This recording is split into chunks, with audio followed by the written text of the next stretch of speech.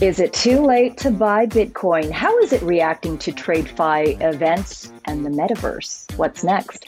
Welcome to Word on the Block, the series that takes a deeper dive into blockchain and all the emerging technologies that shape our world at the intersection of business, politics, and economy. It's what we cover right here on Forecast News. I'm Editor-in-Chief Angie Lau.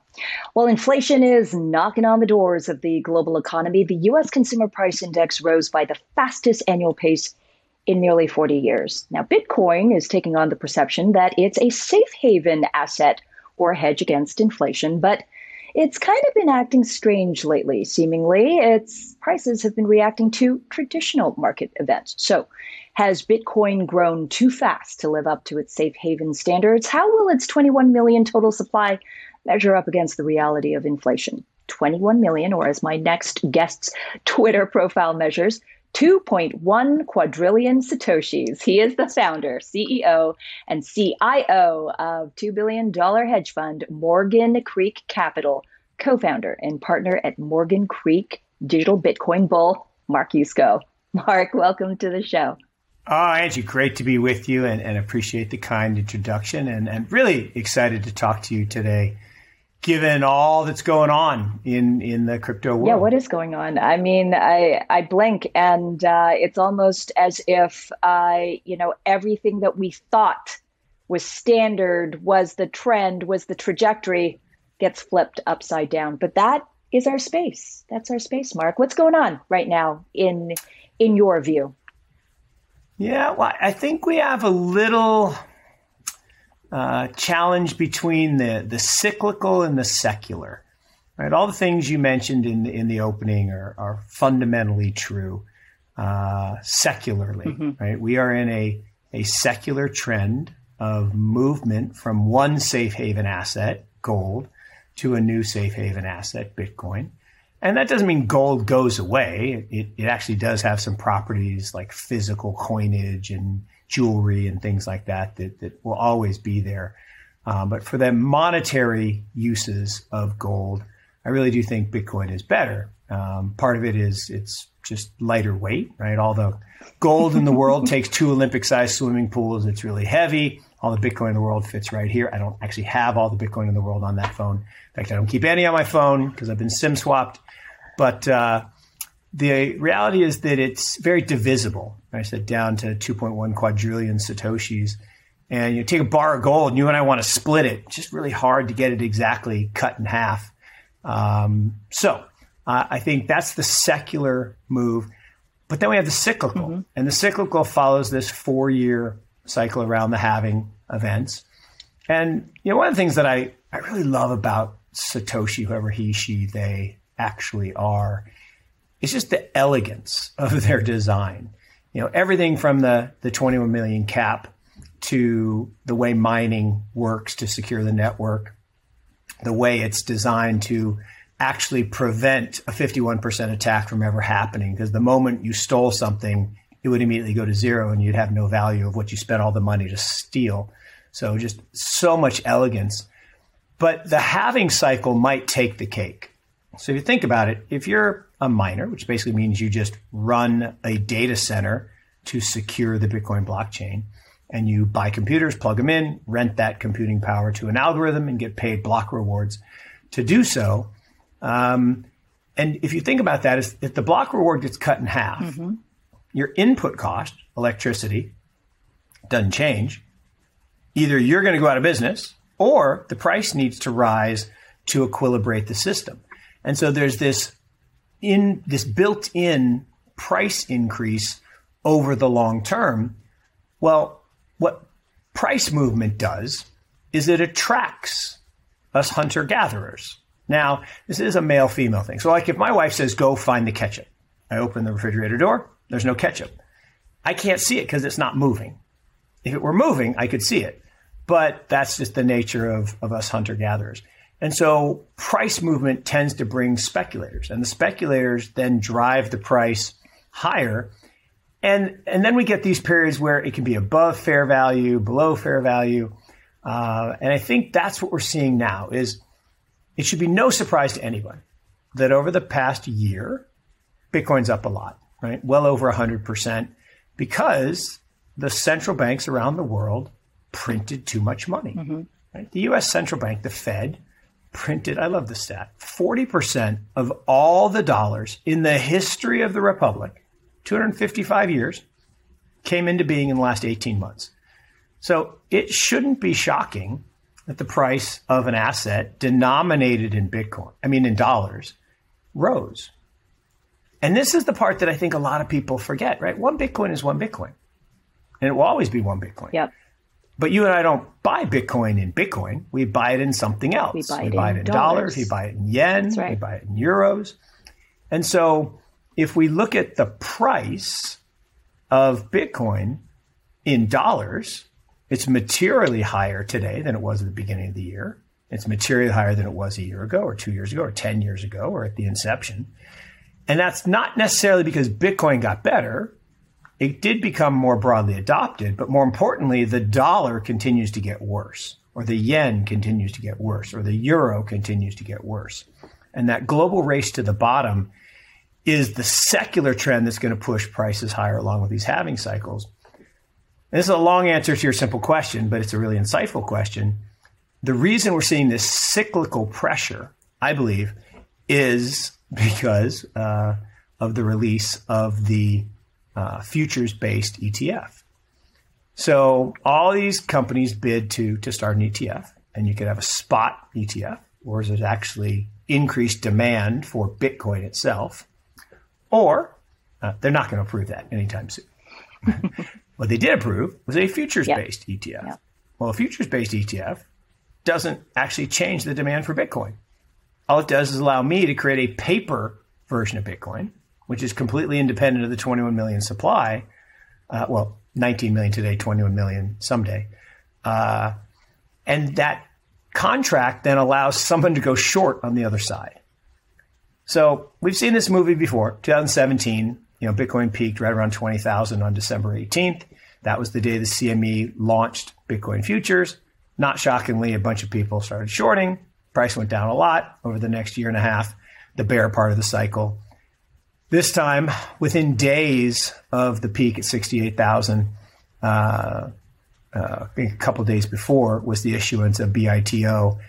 And I believe a bunch of banks and others have gotten short on the other side, and they're pushing the price down a little bit. So that's the cyclical versus secular. So they're pushing the price down a little bit right now, and that's the U.S. version of that play, the futures Bitcoin ETF. You take a look more globally, you even look to the neighbor to the north, and you have Bitcoin ETFs that are in market. You have Bitcoin ETFs and other financial instruments that are popping up around the world.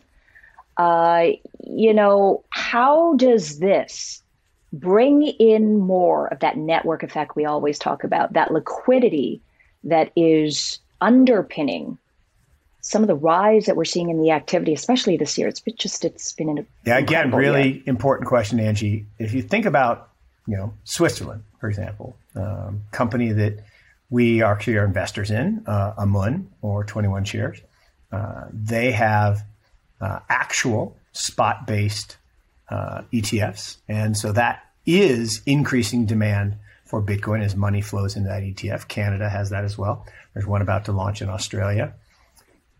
That's positive for the ecosystem. That increases demand for physical Bitcoin. It increases participation. It increases that network effect. And it gives us rise to that Metcalfe's law parabolic curve that we've all seen, where the value of the network rises proportionally to the square of the number of participants in the network. But it's such a globalized world. Again, American exceptionalism, we think we drive everything in the world in Bitcoin, but we're really like 20-ish, 25% of the market. And there's still activity in all these big markets around the world, including China. And say, but China banned Bitcoin. Well, yes and no. I mean, yes, they did, but there's still some very large exchanges that operate at a Chinese jurisdiction. Actually, they got kicked out of China's jurisdictions, but they were started by Chinese nationals and they have this global footprint. And some of them allow investors to, how should I say, take imprudent amounts of leverage. I believe it's imprudent. And a week ago Saturday, we saw that, right? That was the day after the options expiration on Friday. Futures contracts were rolling. And we had that 3 or 4 hour, 20% drop on late Saturday night, early Sunday morning. And for those watching, at some point in the future, we are speaking on December 13th, 2021. So just for publication. Oh, thank you. Yes. Yeah, that's right. We got it. So, it was that, November roll of the futures and options expiration in November. And so what happened here is interesting in that there are a whole bunch of people who had accounts that were heavily levered and priced them down a little bit, and they got a margin call, couldn't make it, got liquidated. And over 1 million accounts got liquidated. And I think that is a countervailing problem to the long-term trend that we all want to embrace, right? Bitcoin to me is all about the next billion, right? We have 200 million-ish people worldwide that use it and believe in it. And we need the next billion to come in and use it. Now, that's only going to happen when the UX is improved, when the technology itself becomes kind of invisible. Like you and I are using voice over internet protocol right now, right? And 20 years ago, voice over internet protocol was a big deal. The telecom companies did not want voice over internet protocol because they really liked the fact that if I wanted to call you in Hong Kong, I had to pay $3 a minute to have a chat. And, voice over IP, it's free. So they didn't like that. But today it's invisible. We use it every day. No problem.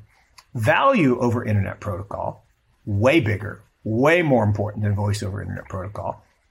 But it disrupts even more powerful people, the banks. The banks do not want value over internet protocol. They do not want a future where in the old days, right, you and I want to exchange value. I have a bank account. You have a bank account. I want to send you some money.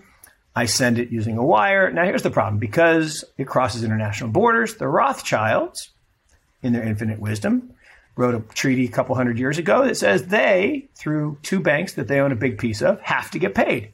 Every dollar that crosses international borders, they get paid. Good deal. So, you might get 70 cents on the dollar if I send it Western Union. You might get, 90 cents on the dollar if I sent it through a bank, Swift transfer. So, but there's friction. Now, that's the old days. If I sent you a Bitcoin, it could go for free, but you have to have a Bitcoin account. I have to have Bitcoin, wallet. Right now, the transaction fees, it's not free. That's the problem. Yeah.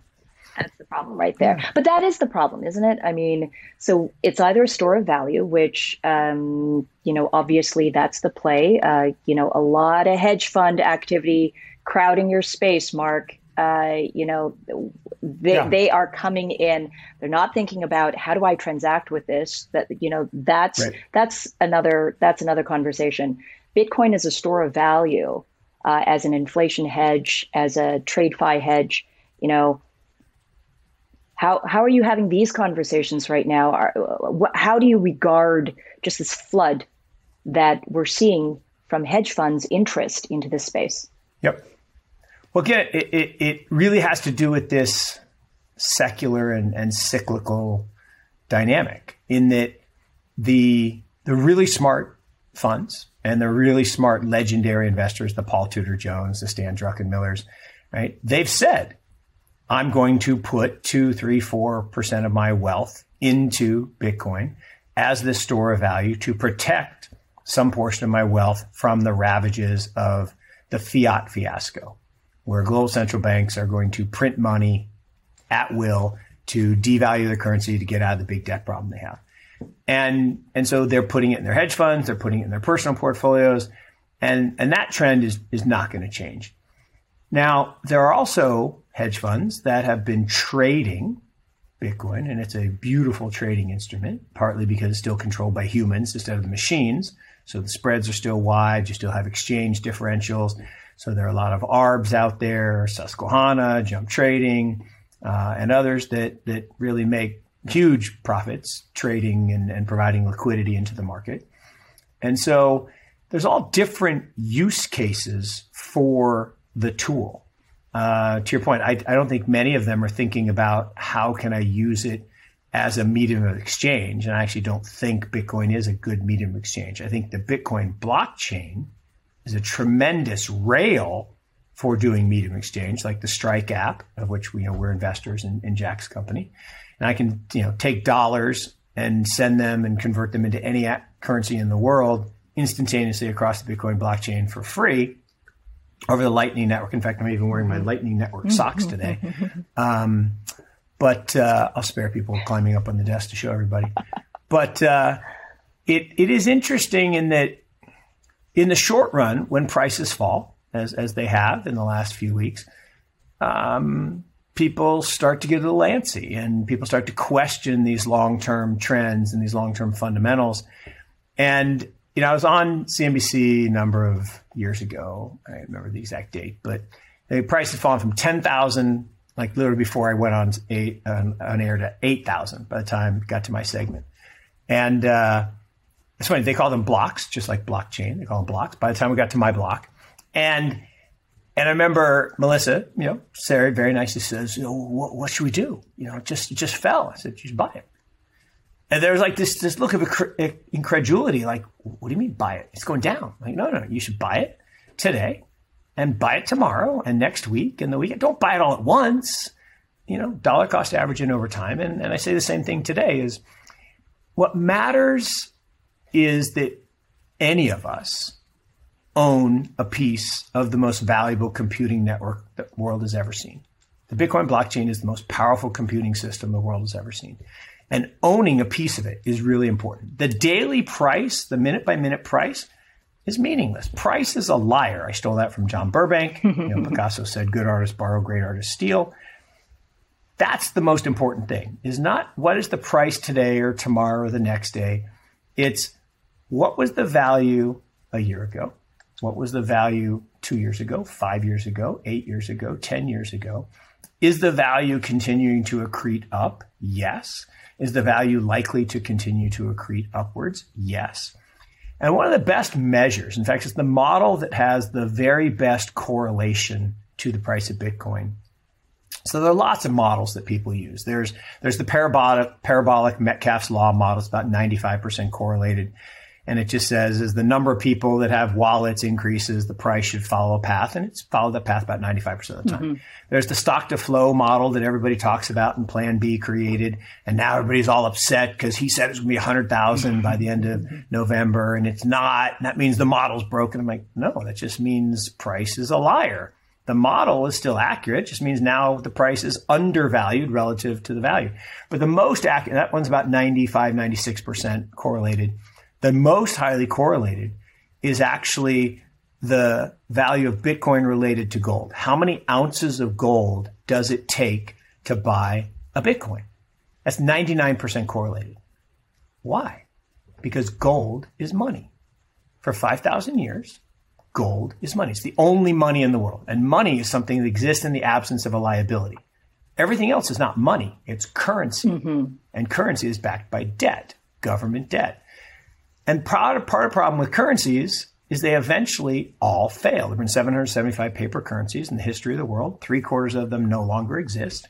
The rest will eventually go away because governments, left to their own accord, become democratic, capitalist, cronyist, dictatorist, blow-up-ish. And that's the way it goes, is they will overspend. And all empires, whether it's the Roman Empire, the Ottoman Empire, the British Empire, the American Empire, they all disappeared because they're profligate spending. Then the only way out is pay back your debt. Can't do that. Restructure it. Can't do that. No one will take the deal. Default on it. Can't do that because then you get kicked out of office. Or devalue it through debauching your currency. So that will happen. And so if you look at, say, U.S. stocks, actually gold stocks, new all-time highs, right? That's because we denominate in a depreciating asset, the dollar. In gold, if I take the S&P 500 divided by gold, it's dead flat since 1996. Think about that. Dead flat since 1996. Yet the ratio of how many ounces it takes in gold to buy a Bitcoin has gone from less than 1 to 20 something today. That continues to rise.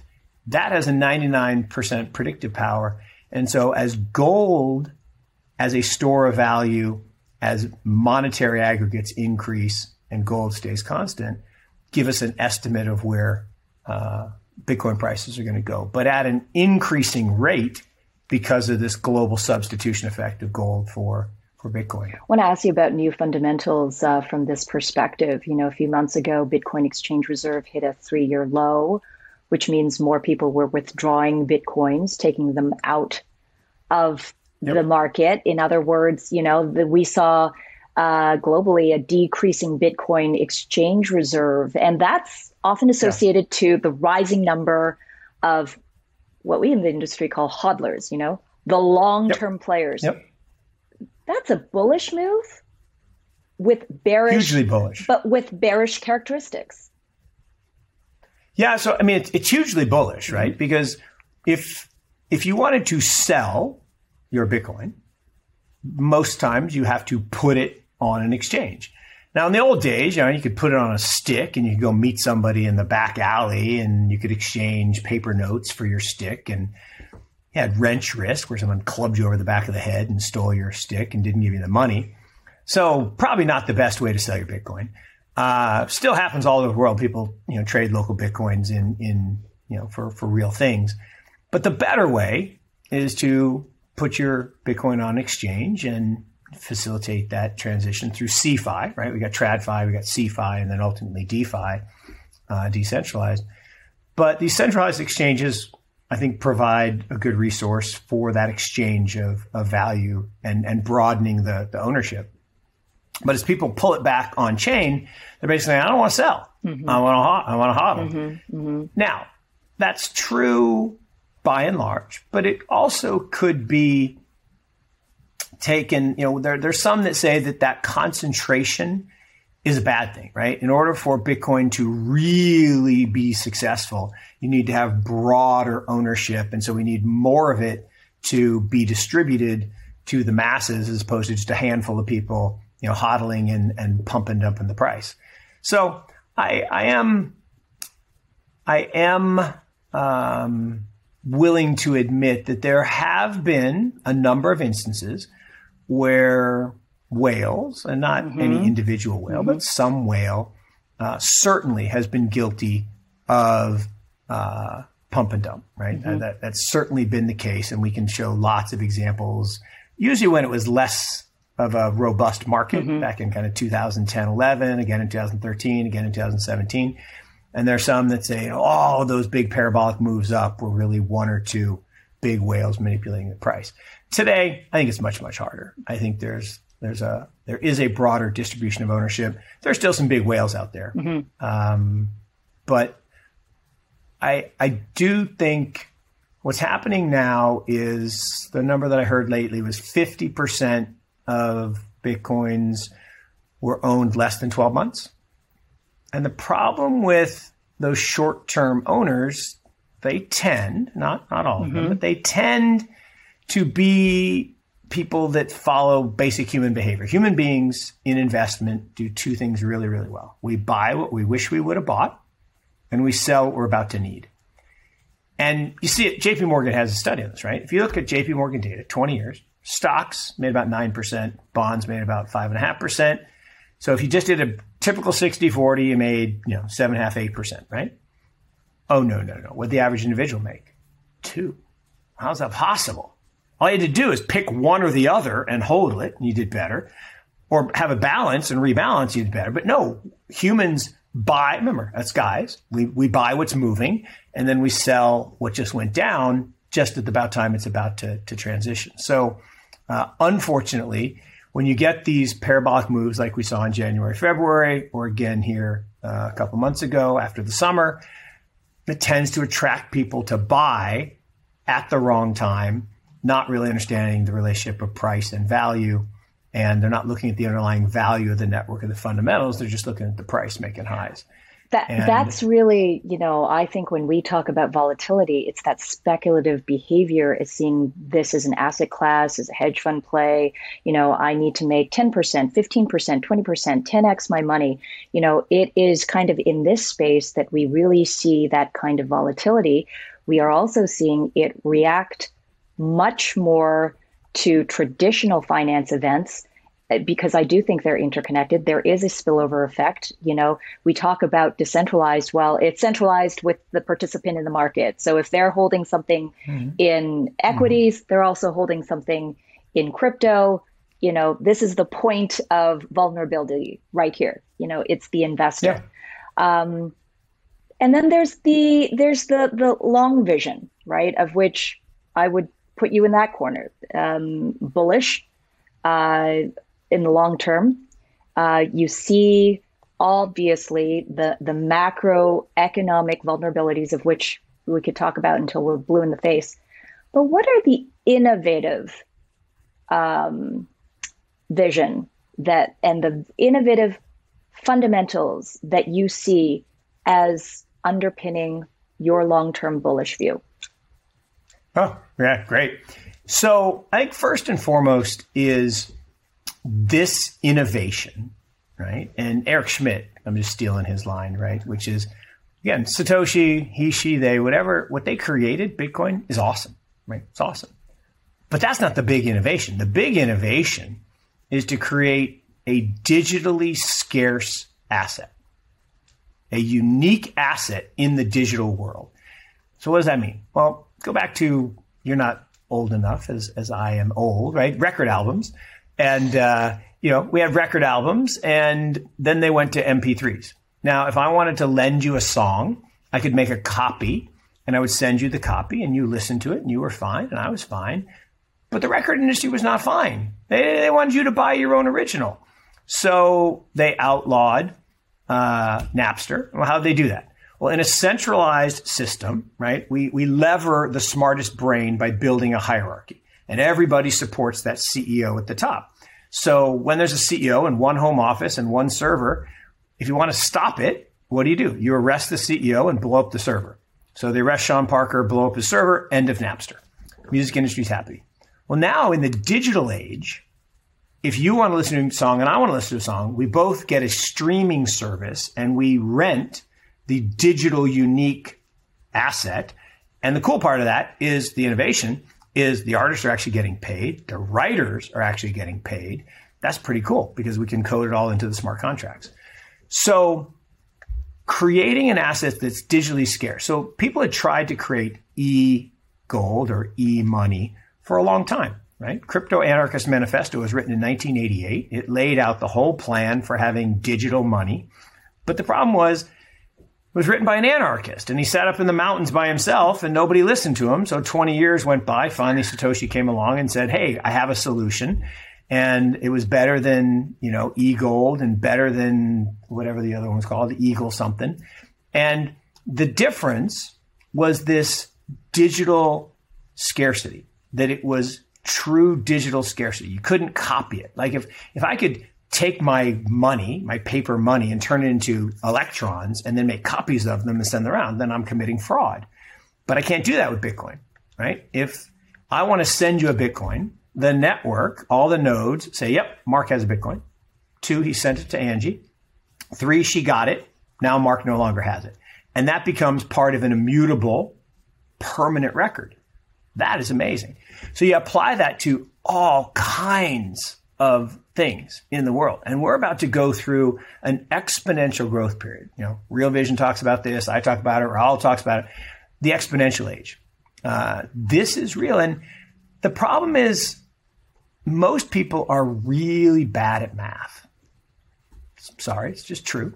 And we're really bad at high level math. So if I say 2 times 2, everybody's like 4. Yes. Although that reminds me of the great joke of the guy interviewing accountants. And he says, first person come in, what's 2 plus 2? 4. Thank you very much. Second person comes in, what's 2 plus 2? 4. Thank you very much. Third person comes in, what's 2 plus 2? What number do you want it to be? You're hired.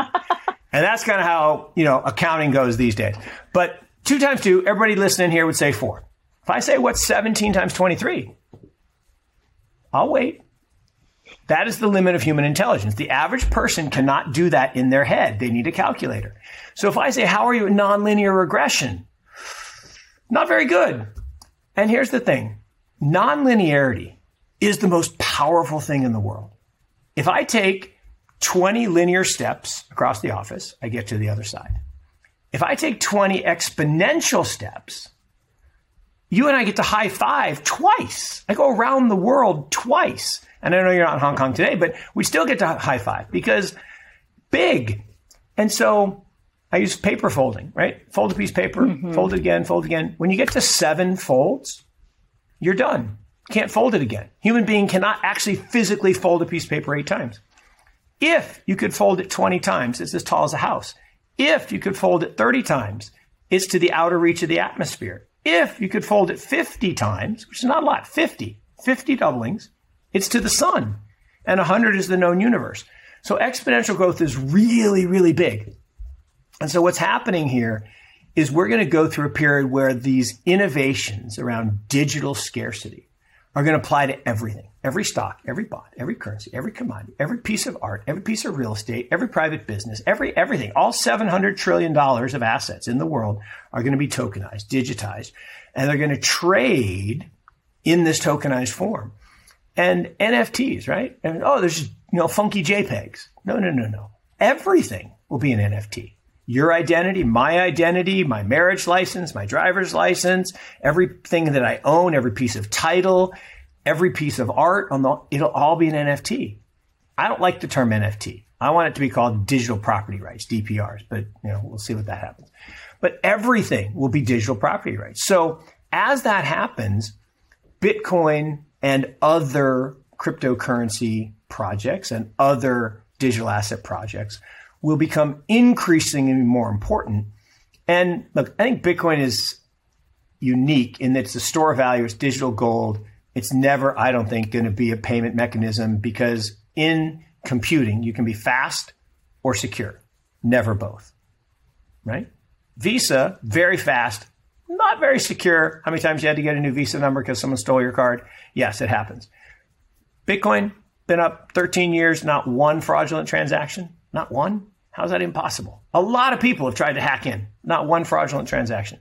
So most secure in the world, but it's not very fast. But we can do layer 2 on top of it and then layer 3 on top of that. I mean, Visa is really a layer 2 on top of the money system. So all of these innovations are going to drive incredible wealth creation. It's the greatest wealth creation opportunity I'll see in my lifetime. It's why I went from being an asset allocator and CIO to a venture capitalist. I spend all my time doing venture capital. I spend all my time investing in infrastructure around digital assets and liquid protocols themselves. Because here's the cool part. Internet, TCP/IP, which you and I are using right now, couldn't actually explain how it works. I'm talking to a metal box, and you are getting everything I say in real time, in HD, which I have a face for radio, so you'd probably rather me be blank. But how is that possible? Yeah. And it's in little packets, and then they get reassembled. I can't explain it, but it works. TCP/IP. On top of that, FTP for files, HTTP for email, SMTP for email, HTTP for websites, and www ties it all together. No one owns that. Created trillions of value for Zuckerberg and Apple and Facebook or now Meta, and don't own that. Tim Berners-Lee invented it. Vint Cerf invented it. He invented TCP/IP. Tim Berners-Lee invented www. They're not super rich. This time, if you take all the big wins in crypto, Coinbase, Kraken, Gemini, BlockFi, all of them, they're $300 billion. The protocols are $3 trillion. That's where the value is getting captured. So owning the protocols, in addition to owning the equity of the assets, is critically important. And we're just getting started. Yeah. I used to say, we're in the first or second inning. And then someone said, no, Mark, come on. The players just entered the stadium. We haven't even sung the national anthem. Well, and the cool thing is it's decentralized, so anybody can have a piece of that protocol. There are DAOs. You could be part of the governance, if you will, the trajectory of whatever protocol that you choose to participate in a meaningful way. I have a question for you, Mark. Maybe this is posed differently. Everybody asks you about your very famous prediction, 250,000 for Bitcoin in 5 years. Okay, that's not my question. My question is, if I were to give you $60,000 today, would you buy Bitcoin? And if not, why not? If not, what would you buy? So there you go. Awesome. All right. So 250K in 5 years, easy. And 500K beyond that in a decade, easy. And those two numbers are simply monetary value of gold, $5 trillion. So that's a 5X from here. And then total value of gold, which includes, jewelry and coinage, 10 trillion. Those are easy. Murray Stahl makes me look bearish because he's like, oh, forget that, Mark. We're going total global monetary aggregates, 86 trillion. And that's, well over, $10 million of Bitcoin. So that's awesome. And I actually can't argue with him. It's pretty cool. But if you gave me 60K, you said that's all the money I'm going to give you. And it's interesting because we're raising our third venture fund and we put 30% of it in liquid protocols. In our first fund, we bought Bitcoin, which we thought was a Series B in 2018, Ethereum, which we thought was a Series A.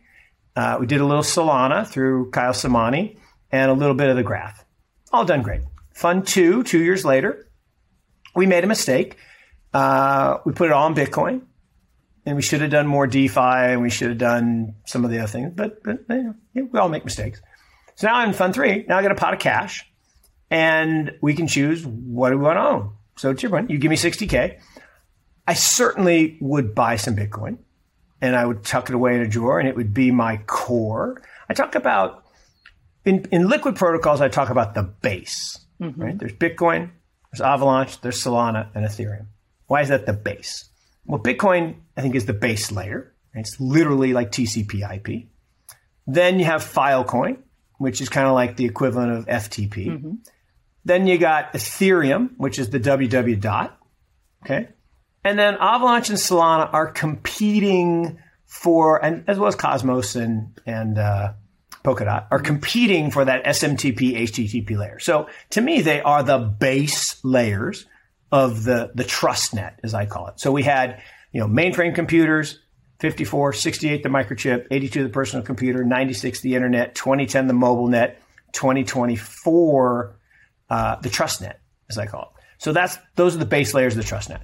Beyond that, I invest in DAOs. I would buy some DAOs. I think DAOs are going to change everything. They will be the only method of ownership going forward because they're just a better form of ownership. And there are a lot of interesting projects there. The metaverse is a monster opportunity. I love Axie Infinity, for example. I mean, Axie Infinity is changing the world. Mm-hmm. People say, Mark, you're ridiculous. No, it's not. It's a game. No, not a game. It is a micro economy. It is the first metaverse economy. Well, actually, Roblox probably is. And actually, before that, World of Warcraft probably was. But that aside, Axie Infinity, you can buy the token. And I guess you can buy Roblox stock. But these are real microeconomies, and they are amazing. And so play to earn is a massive opportunity. So there's probably some things I would pick up along the way. But at the core, everyone needs to own Bitcoin. How much? I mean everyone, right? My hashtag get off zero. You can't have zero. You have to have some. So I used to say 1% to 3%. It's probably light. It's probably 3% to 5% for everyone. The younger you are, the higher that is. So if you're, like me in your 50s, you should have 3-5%. If you're in your 30s or 40s, maybe that's 8 to 10%. If you're in your 20s, I can make an argument for having a lot. Because I think long term, I don't know that there's any asset that I'm as confident will have as high a return. I think there are other projects that will have higher returns, but the outcomes might, I can't tell you which ones. Like, it's possible something could come along and replace Axie Infinity. I don't think that'll happen. It's possible something could come along and bump one of the other projects. But I'm comfortable that Bitcoin is that absolute base layer. Then I do like Ethereum. because it's got a very large installed developer base. However, it's not as fast as Solana. Problem with Solana, it's not perfectly accurate. So for gaming, awesome. Accounting, less awesome. Polkadot and Cosmos are interesting. There'll probably be a couple other projects that come up. But it's the interesting thing about investing, and it's counterintuitive to what we're taught about investing, right? We all study capital asset pricing model and diversification. Well, that's once you're rich, right? If you're already rich, yes, diversification and stocks and bonds and some crypto and some venture capital. But getting rich is different. And when you're young, that's the whole idea. And so every great pool of capital in the world that I'm aware of came from concentration. Concentrated business ownership, concentrated stock position, concentrated real estate position, all of it. Now, how do you create a small fortune?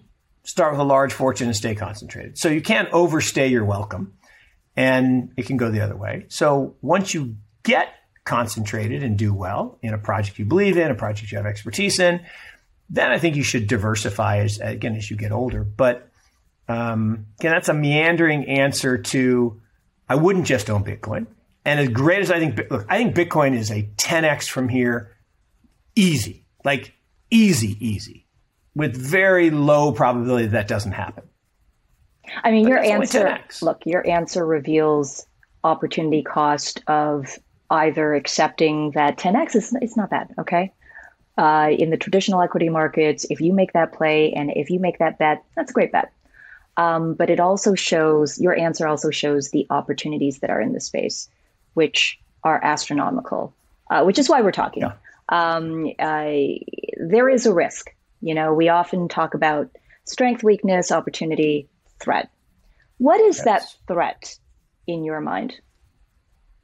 So, I mean, let's break them down. There's lots, right? There's the age-old technological threat. You know, something will be invented that's better.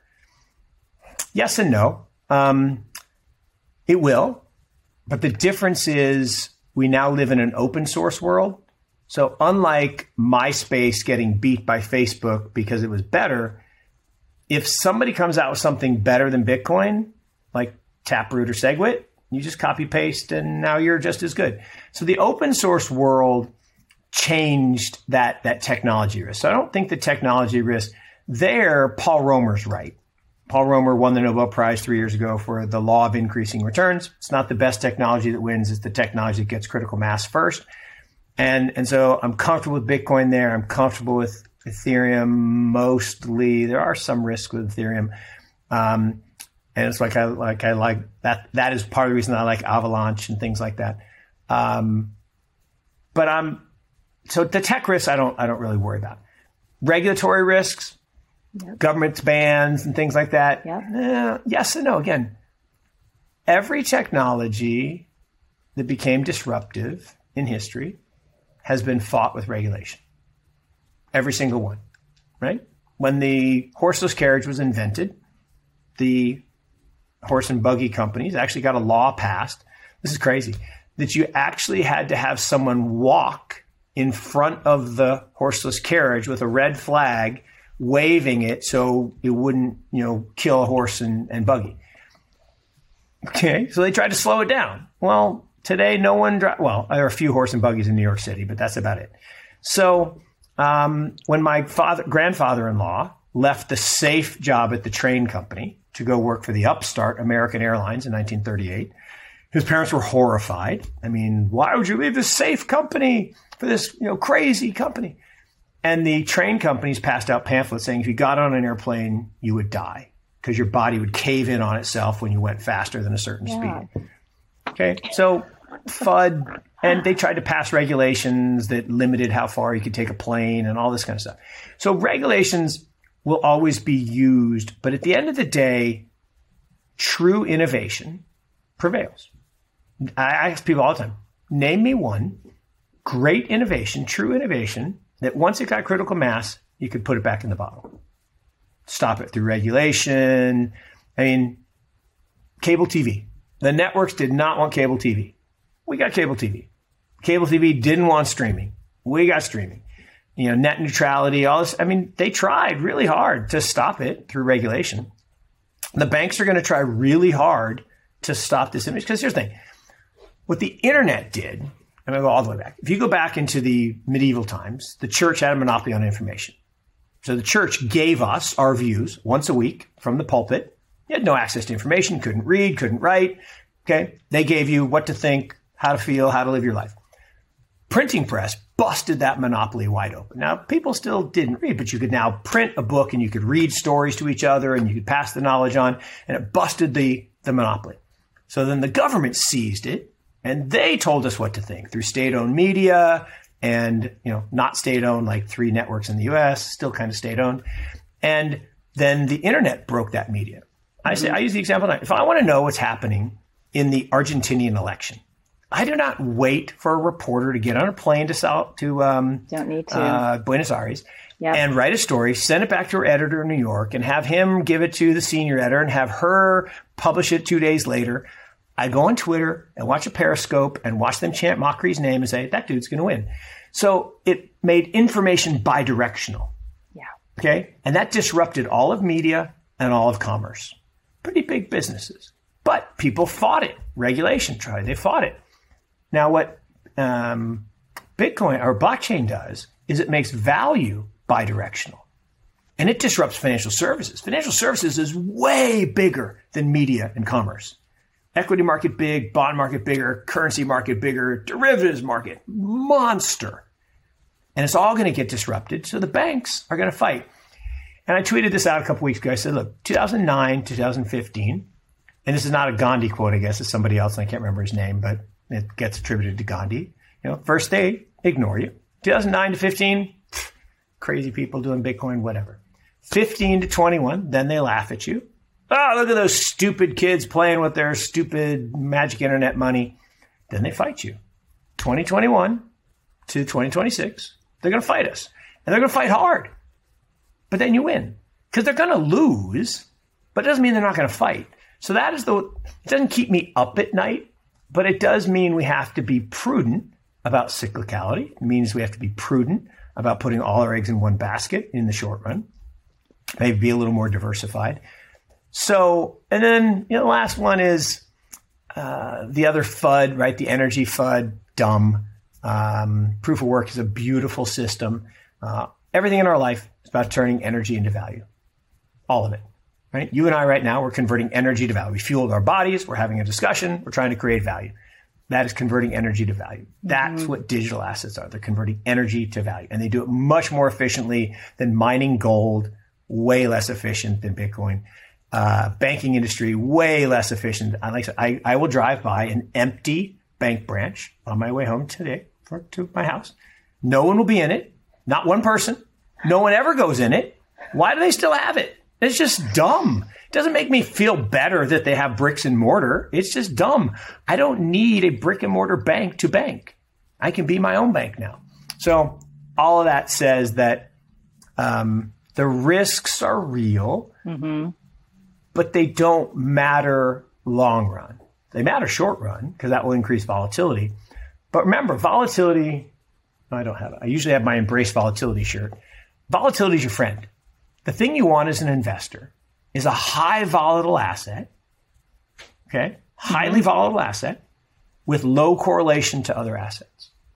That's what you want to own, lots of them.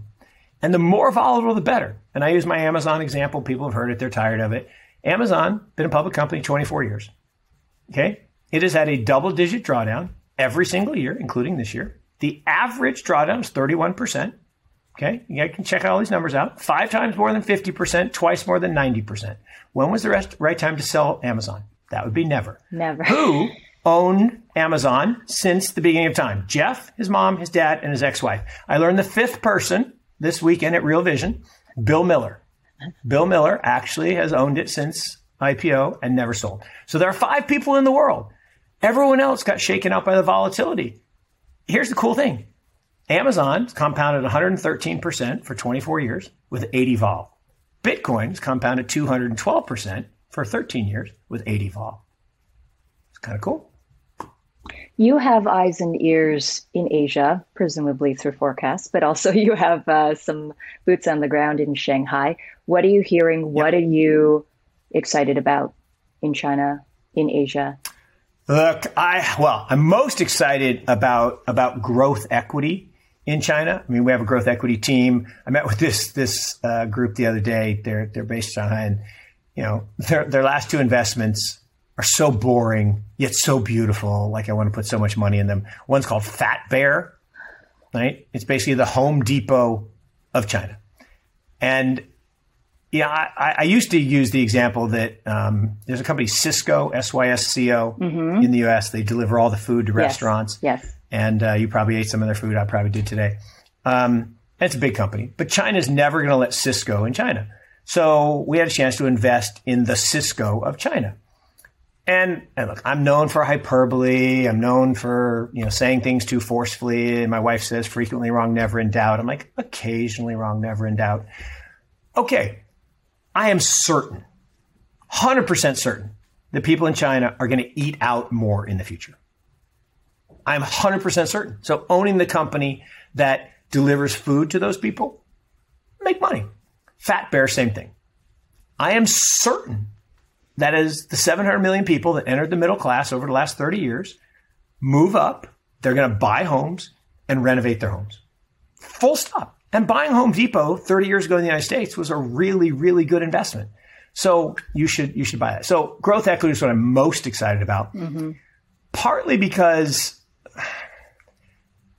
China is run by geniuses. And everyone's like, what are you talking about? They're criminals and they're bad people. I'm like, no, they're geniuses. They think long term. They have 30-year plans. We don't even think like 30 weeks in the United States, let alone 30 years. And I always use the example that China's playing quarterly Go. reports. Yeah, quarterly reports. But China's playing Go. We're arguing how to set up the checkerboard. And the 30-year plan from 1990 to 2020 was a harmonious rise. I love that. So non-threatening, so beautiful. Let's move people out of abject poverty into the middle class. Harmonious rise. The new 30-year plan is global superpower. That has a little different, connotations. And they're going to get there. And so why did they ban Bitcoin? Simple. Okay. Alibaba set up a money market account on Alipay 5-6 years ago. $90 billion left the banking system, went into this money market.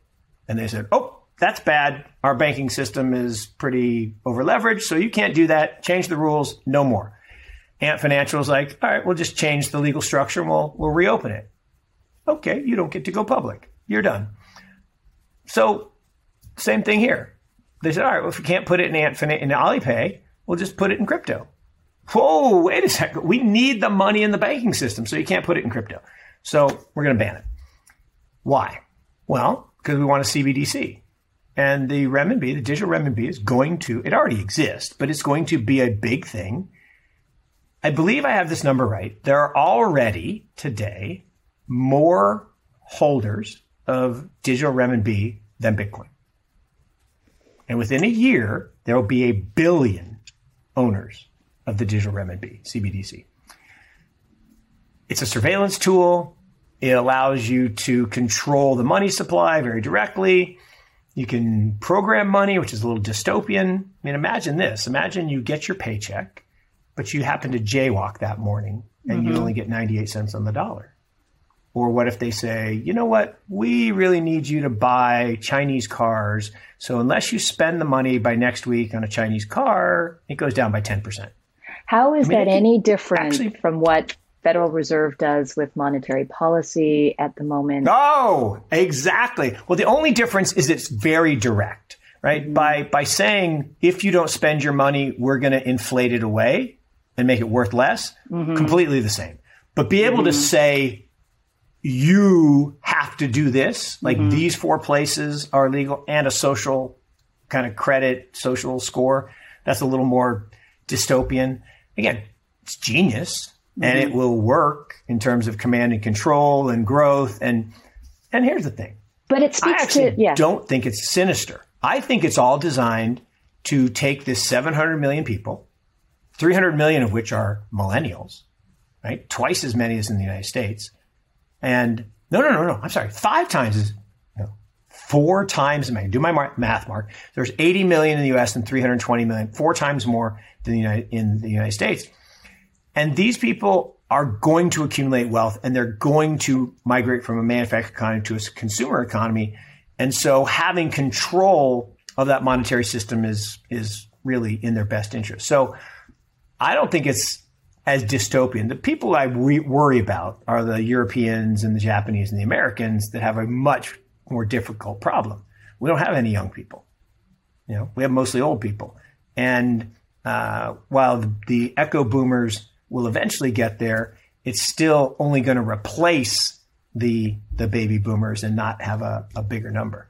So all that comes back to this idea that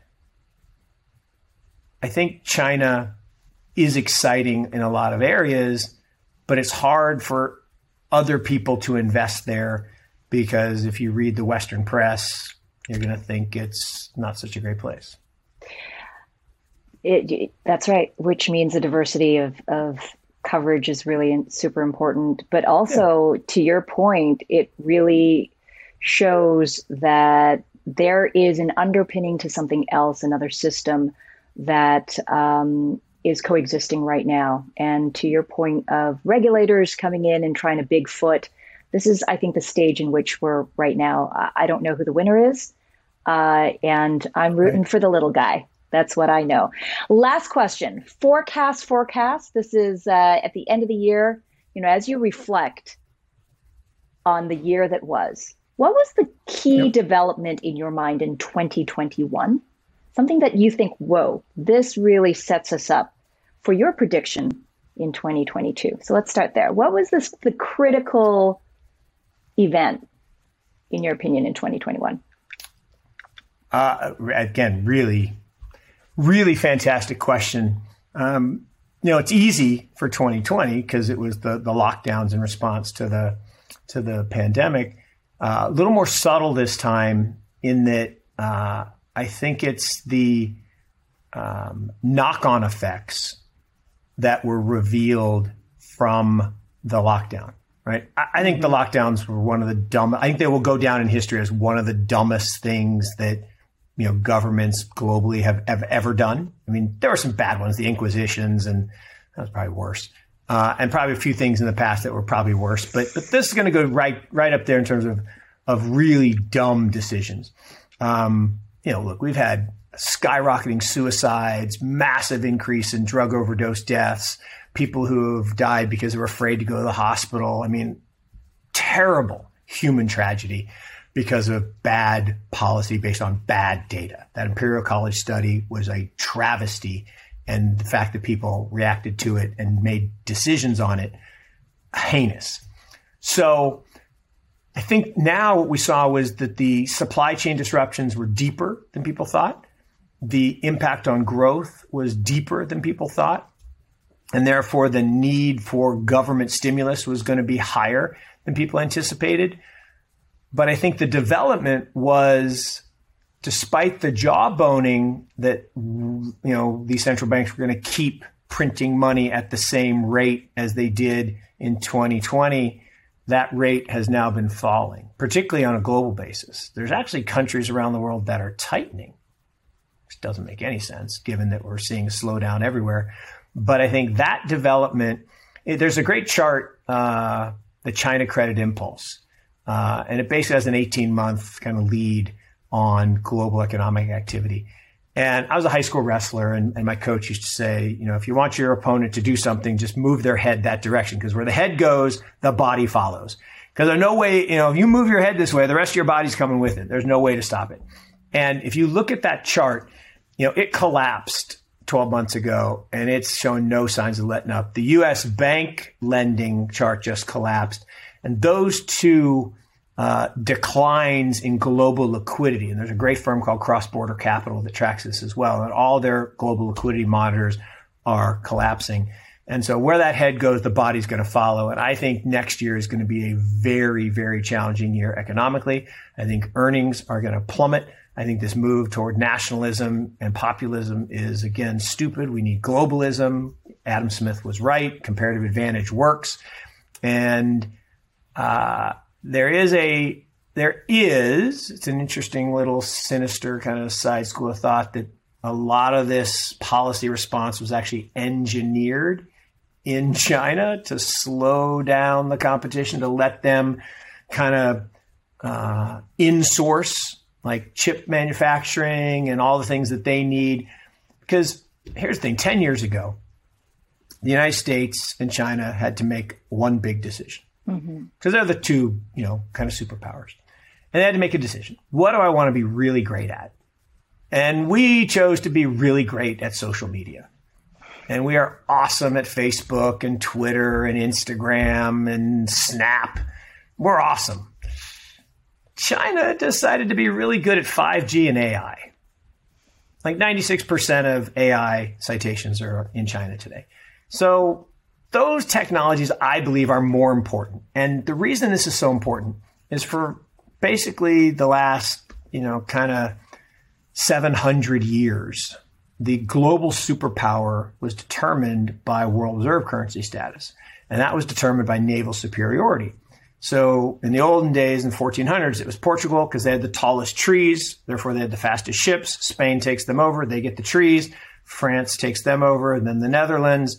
And then the British got the steamship. And then we got nuclear power. So we're at the top of the apex predator food chain. But here's the thing. China figured out, I believe, 10 years ago that the next war will not be fought with ships. It'll be fought with chips.